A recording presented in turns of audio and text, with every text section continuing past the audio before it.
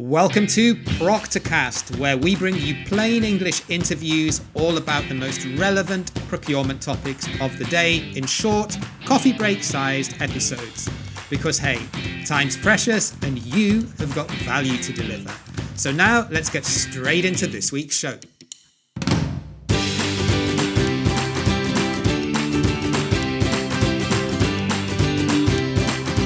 Yes, welcome to another edition of Proctorcast. I'm your host, James Mead, bringing you your bi-weekly procurement chili sauce for your doner kebab.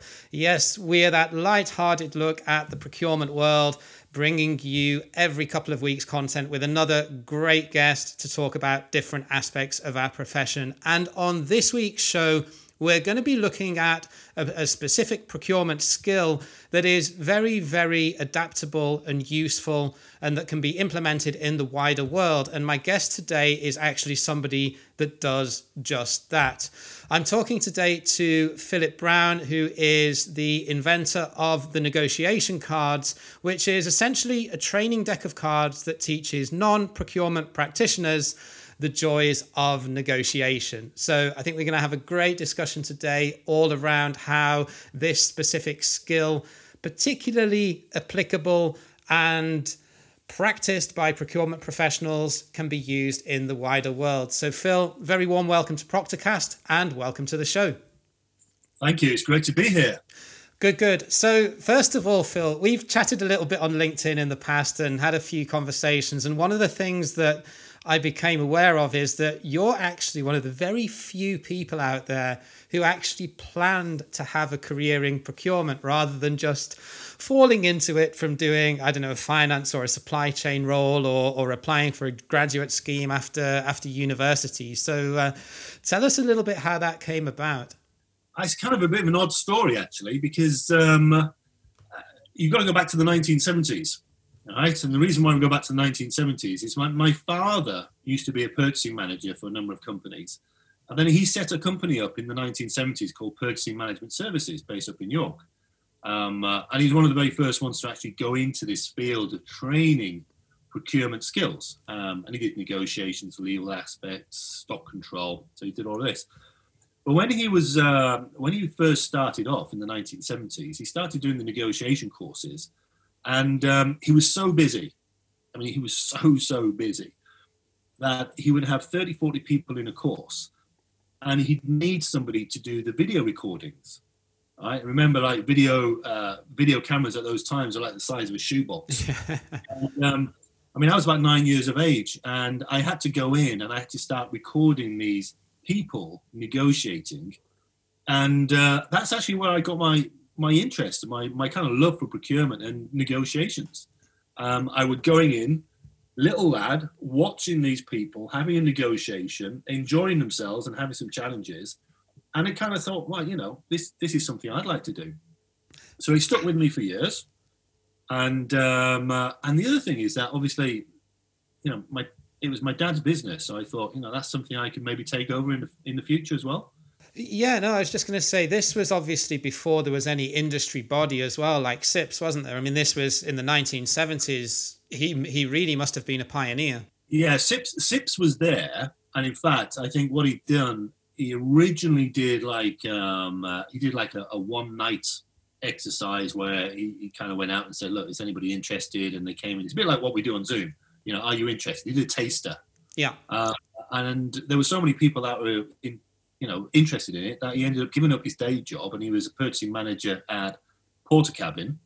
He gave that up and set himself up with his own business and started to deliver these. So you obviously had a successful buying career and then decided ultimately to leave the corporate world. So was the negotiation cards your first business and what was it that triggered you to sort of come up with this concept? No, it wasn't my first business, but it came out very, very closely afterwards. A few years back, actually, one of the ideas I had was to take over my father's business. But he said to me, look, Phil, you need to go into the industries and you need to learn, and pick up all the stuff people do. So that's why I went into procurement first. And then 20 odd years later, I moved away. So the business was not an option. I wasn't going to take it over. But I'd actually moved to a business that at the end of the day, was not what I expected. And I mean, it was like a situation. I ended up coming out of that business after 2 months. It was one of those mistakes. It's one of those that you know on pretty much your first day that it was a bad move. I knew in 30 minutes it was a mistake. In fact, I remember coming back and telling my wife, I was saying, look, I think I've really made a mistake here. So let's just see how it goes. Anyway, long story short, about 2 months into it, that was it, out of there. And so normally I'd find myself like with 3 months notice period, but this time I had not necessarily time on my hands. So I looked back at the history and I thought, well, I like what my dad did. I enjoyed negotiations. And I decided that I actually wanted to combine and deliver something that was around negotiation. And interesting enough, it was to do with some time I'd spent at a public speaking club as well. So I'd spent 4 years at a public speaking club. I loved the format of meeting people who are not specialised in any way, but we just met and we just supported and we just tried this out. And I thought, I'll take that concept, I'll take that idea, I'll fix it in with the negotiation stuff that I kind of know. And I wanted to create these negotiation clubs. So that's where the negotiation clubs came from. But I don't know whether you've been to a public speaking or a Toastmasters, but I have been to a Toastmasters taster event, actually, yeah. Well, what they do have is I don't know whether it's the same with the Toastmasters, but they have this, what they call a topic session, where basically you get told of a topic, you have 2 minutes to give a presentation or give a speech on it, yeah?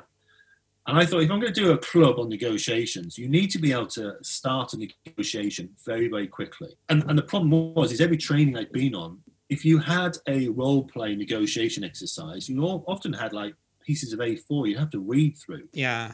Set the scene. So that would take, 5, 10, 15 minutes. Then you'd have a 15-minute negotiation. And it was very, very difficult. I couldn't do that in a club. So I decided to distill it down. And ultimately, that's where the negotiation cards came from. It was the idea was something that was really simple, really quick, and provided people the opportunity to negotiate. And I guess the thing as well is that obviously you alluded to the fact that negotiation training typically has 1 or 2 sheets of paper to read through in terms of preparation, but that's for procurement practitioners or for lawyers or for people that have to arbitrate or negotiate. But if this is being taken out into the real world, you can obviously gamify and simplify it a lot more. And that kind of leads me on to the next question. With what you're doing with the cards and with the clubs, you put quite a heavy focus on university students. Is there any reason why you focused on that specific target group? I wouldn't necessarily say we focus on that target group, but what I would say is that a lot of students have been coming to us asking for support and asking for assistance. Okay. Again, particularly with the lockdown, it's like, a lot of students suddenly found themselves at home, not at universities. And those ones that are very proactive and had an interest were coming and saying, look, could we do some of this negotiation practice that we have? So they would be coming to us. And originally I thought these are going to be business students. They weren't. They were nearly all law students, because the law students were already practicing things like muting and other negotiation elements. So they came to us for that. So that has just rocketed. Yeah. And then on top of that, we then started to get a number of university lecturers saying, look, we want to improve the negotiation section or the sales section for our students. But what we're doing is we end up writing these case studies. We're not 100% sure what's going on, but that's what we're doing. And that was a struggle for them. So the long and short of it is we now got students and universities coming to us saying, look, can you help us? The cards are great. We want to use them. How do we do that? So we do a lot of that. But the other side of it is that we've got, global pharmaceutical companies, financial institutes, defense companies who are also coming to us from the procurement side saying, actually, we would like our people to practice these skills. To be honest, it has been phenomenal when you are sitting down, and I'm sitting down with procurement professionals, and we are practicing our negotiation skills together. And many of them turn around and just say, look, this is great. I've learned so much in 90 minutes that I forgot 90 minutes after I'd finished a training course 5 years ago, because that's basically what happens.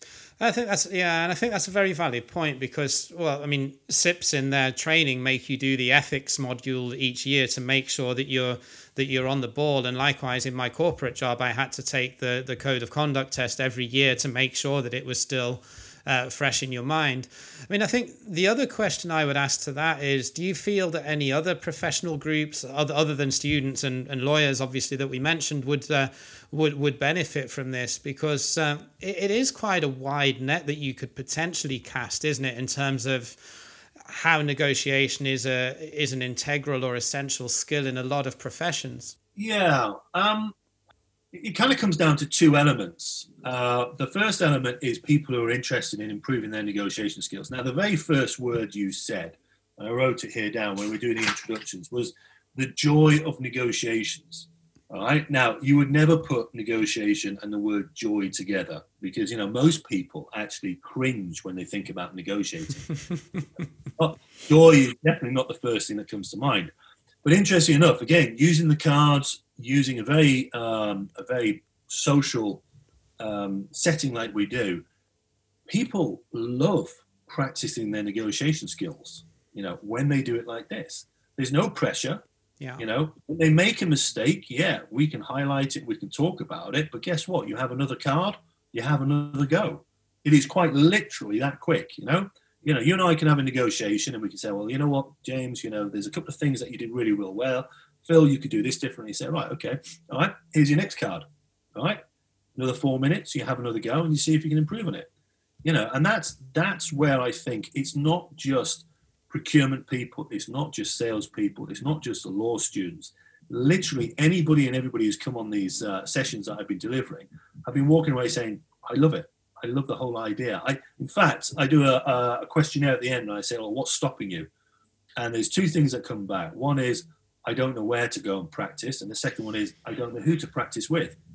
And I'm like, well, okay, well, start a club. And I've got everything here to start a club. You know, yeah. And if you start a club, you'll find people who come to it as well.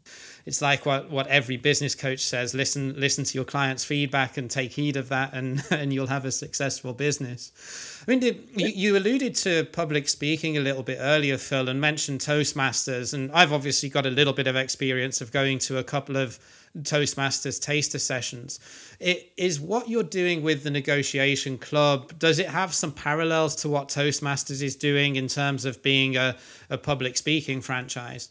Oh, absolutely. Absolutely. The story of where this came from is I had mentioned I'd been to a public speaking club. Now, in procurement, as you well know, you'll get suppliers come in, they'll do a presentation or they'll do a pitch. And I remember many, many years ago, probably about 8 or 9 years ago, this supplier came in to give a pitch, and it was horrendous. I felt genuinely sorry for them, you know, and I was cringing. But I also had a bit of an epiphany at that moment. I realized, you know what, nobody's going to tell them.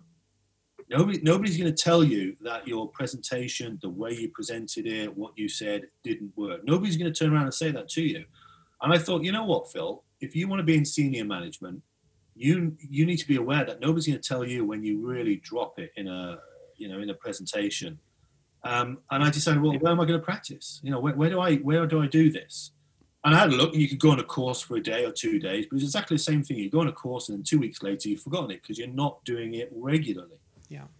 I found a local speakers club, and it was part of the ASC, so not the Toastmasters, but it's like the British version, the Association of Speakers Clubs. And I joined them. And I ended up with them for 4 years.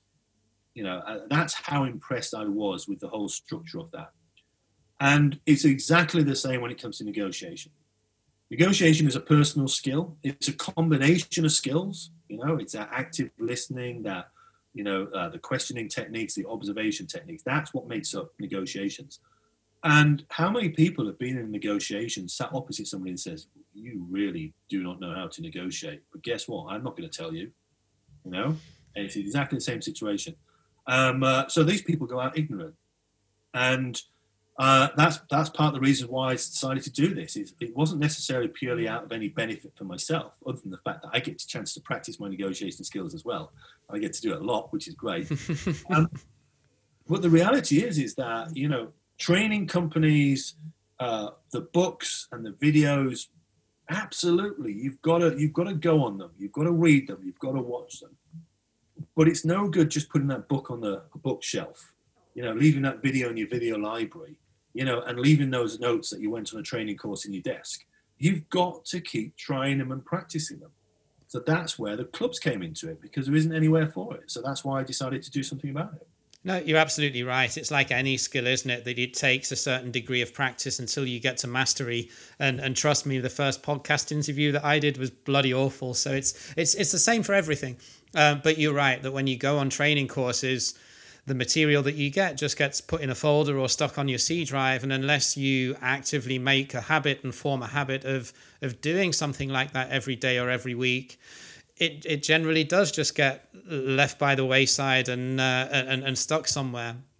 I think my final question then, Phil, you've got a lot of different directions that you could take this in, and lots of potentially different parties or ways that you could grow this as a business. So in terms of profession or industry sector or demographics, is there any specific group that you're going to sort of niche down and focus on over the next sort of 12 months or over the coming sort of next phase in growing your business? How do I do that? How do I answer that one? I think the answer is no. There is no specific group or specific niche. Negotiation skills crosses all boundaries and it crosses all languages. You know, with the negotiation cards that we've got, these things, you know, they've been translated into Italian. I've got a friend who's doing it into Spanish. I've got another one who wants to do it into Romanian, I think it is. You know, that skill is needed by anybody and everybody. So the interest in practicing is just out there. I mean, James, you're very fortunate. You came on that taster session that we had. But we had on there, we had people from different parts of the world. We had students. We had professional trainers on there. We had entrepreneurs. You know, we had a mix. And yet every one of you participated. And dare I say it, came away enjoying it, that joy of negotiation. So I don't think there is any particular niche out there. If you're going to be negotiating, then the question I have for you is, how are you going to practice that before you go into it?